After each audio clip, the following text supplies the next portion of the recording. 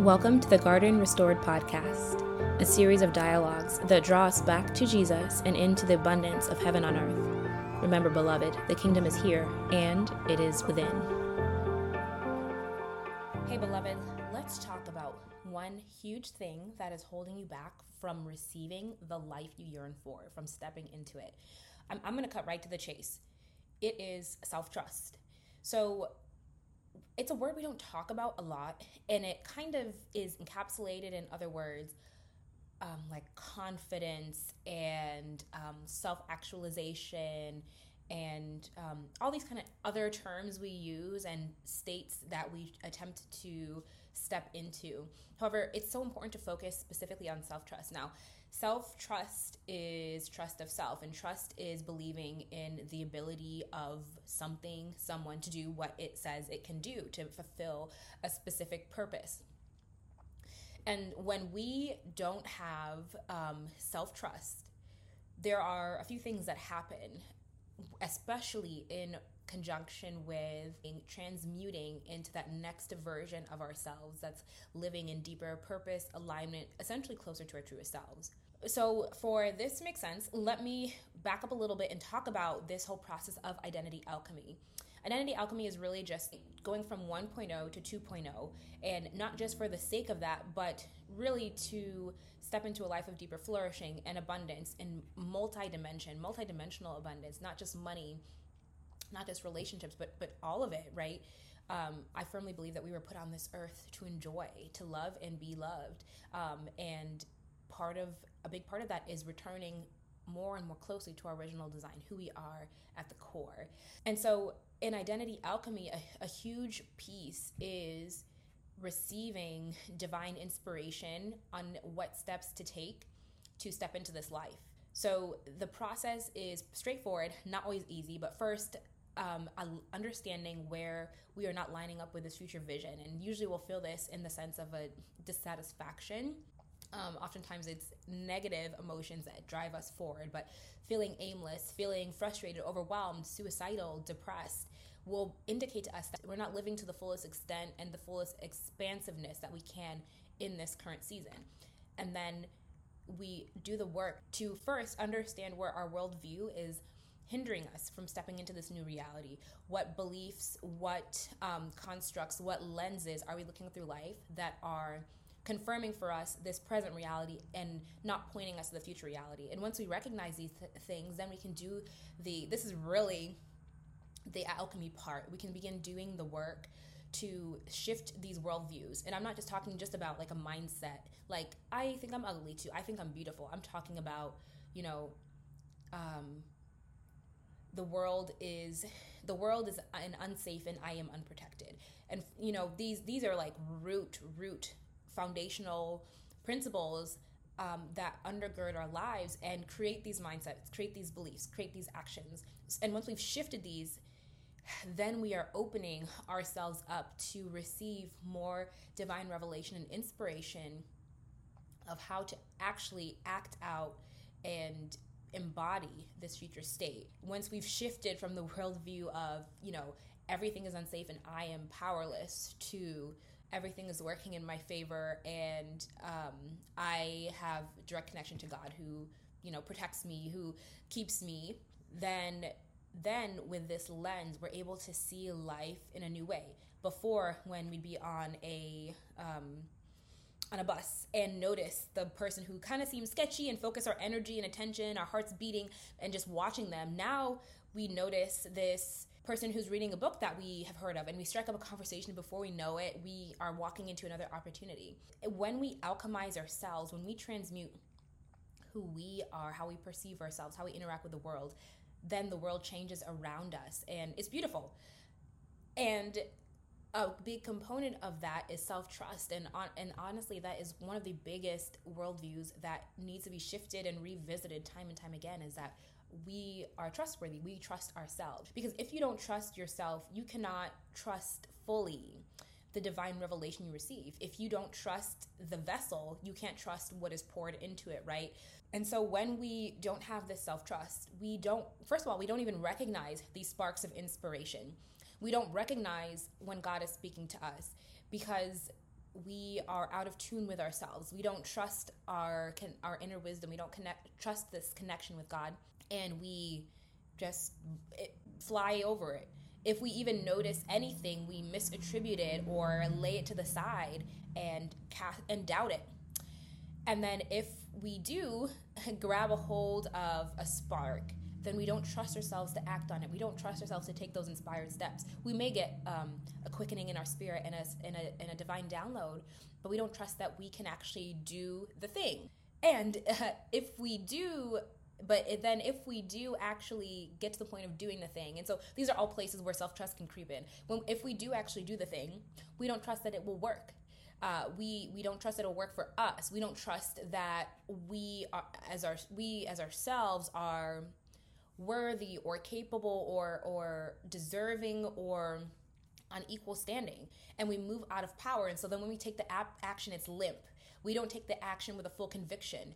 We take the action with doubt on the mind, and so we hold back a little bit. We protect, right? It's like if you're about to jump into a rose bush, you're not going to go careening, crashing into that thing.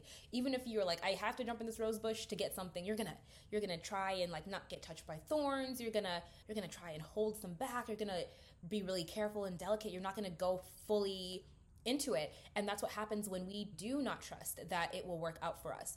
And so all of these things end up leading us to a self-fulfilling prophecy. The subconscious program is running and saying, I cannot trust myself to hear from God.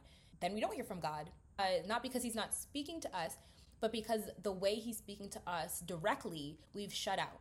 We say, I don't trust myself to do what I'm supposed to do. I can't do it.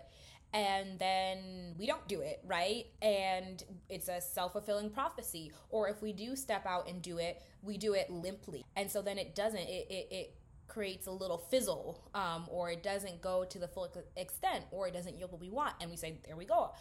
Like I said, it doesn't work for me. And it's this terrible, terrible cycle. And in a way, again, we create the world around us. We've created this reality by how we perceive it. And I want to speak directly to Christians, especially in saying self-trust is a requirement of trusting in God. Full stop. Self-trust is a requirement for trusting in God. If you do not trust yourself as the vessel of God, as his hands and feet, as his temple, as where he dwells, if you don't trust yourself, that the being that God chose to manifest himself in and dwell within, then you cannot trust God, right? Because like I mentioned, if he is speaking to you directly, he can speak through sacred text. He can speak through other people. He can speak through a word. But more than that, God desires to speak to you directly. And when you have shut yourself off and said, I am not trustworthy, I cannot receive from God, I cannot act on what I am given, I cannot bring about change, I have no influence, I am not, and you don't trust yourself, you are, in fact, limiting your ability to trust and partner with God, period. God did not create you to experience him through other people. He created you with a direct connection to him, and he yearns to connect with you through that connection. And yes, we have these external things that are good checks for us, checks and balances, and great things when we are in our own seasons of struggling. It's so powerful to have other people who are standing in the gap with you and connecting with God and saying, hey, borrow my faith. I believe for you for this future. Borrow my faith. But that should not be the hallmark of our connection with God. This is what I'm really seeing in the church right now. We have substituted meals, food, for protein shakes and meal replacement drinks. If you're sick, it's great to have that meal replacement. If you're going through something specific, if you're in a specific period of fasting or anything like that, those meal replacements make sense. But if your whole diet is meal replacement drinks, you're not getting the nutrition you need. Your digestive system is not working as it should. You are not exercising the organs and even the muscles around them in ways that your body requires, and you are missing out on the fullness of what is available to you. And that's the same when we forfeit trust of ourselves and externalize it. Because let's be clear, and not act wholly about it and say, I don't trust myself, I only trust God. And if we're not trusting ourselves, we're trusting another conduit. Because the fact of the matter, God requires a receptacle, a receiving. It's like a radio. It's like a conversation. There needs to be two people. If God is talking, there needs to be a receiver and for our lives, it's supposed to be us, right? We pick up the frequency of what God is saying. If you have not made yourself that paired radio that's picking up the frequency, you have outsourced that radio, that walkie-talkie, to someone else. So if you're not trusting yourself to connect with God, you're trusting somebody else to connect with God for you. So be clear. Just like people can say, I don't worship anything, I don't bow my knee to anybody, but we bow our knees, all of us do. We worship something, someone, an ideal, a lifestyle, an ideology, a person, a relationship. We all worship and bend our hearts around something. It's just being honest about it. So if you're not trusting yourself to connect with God, who are you trusting to connect with God for you? And so I really want you to dig into that and dive into that. And remember that he or she who holds the ear of God holds the power. So be wary of anyone who wants you to go through them to hear God. Again, let me be clear. I'm sitting here right now talking to you about these things, right? And hopefully bringing a message of hope that echoes God's voice, right? So there's nothing wrong with listening to others. In fact, we need that. Community is so vital. There's nothing wrong with even receiving loving correction and somebody saying, hey, this just seems out of line with your character and like Jesus's character. Nothing wrong with that.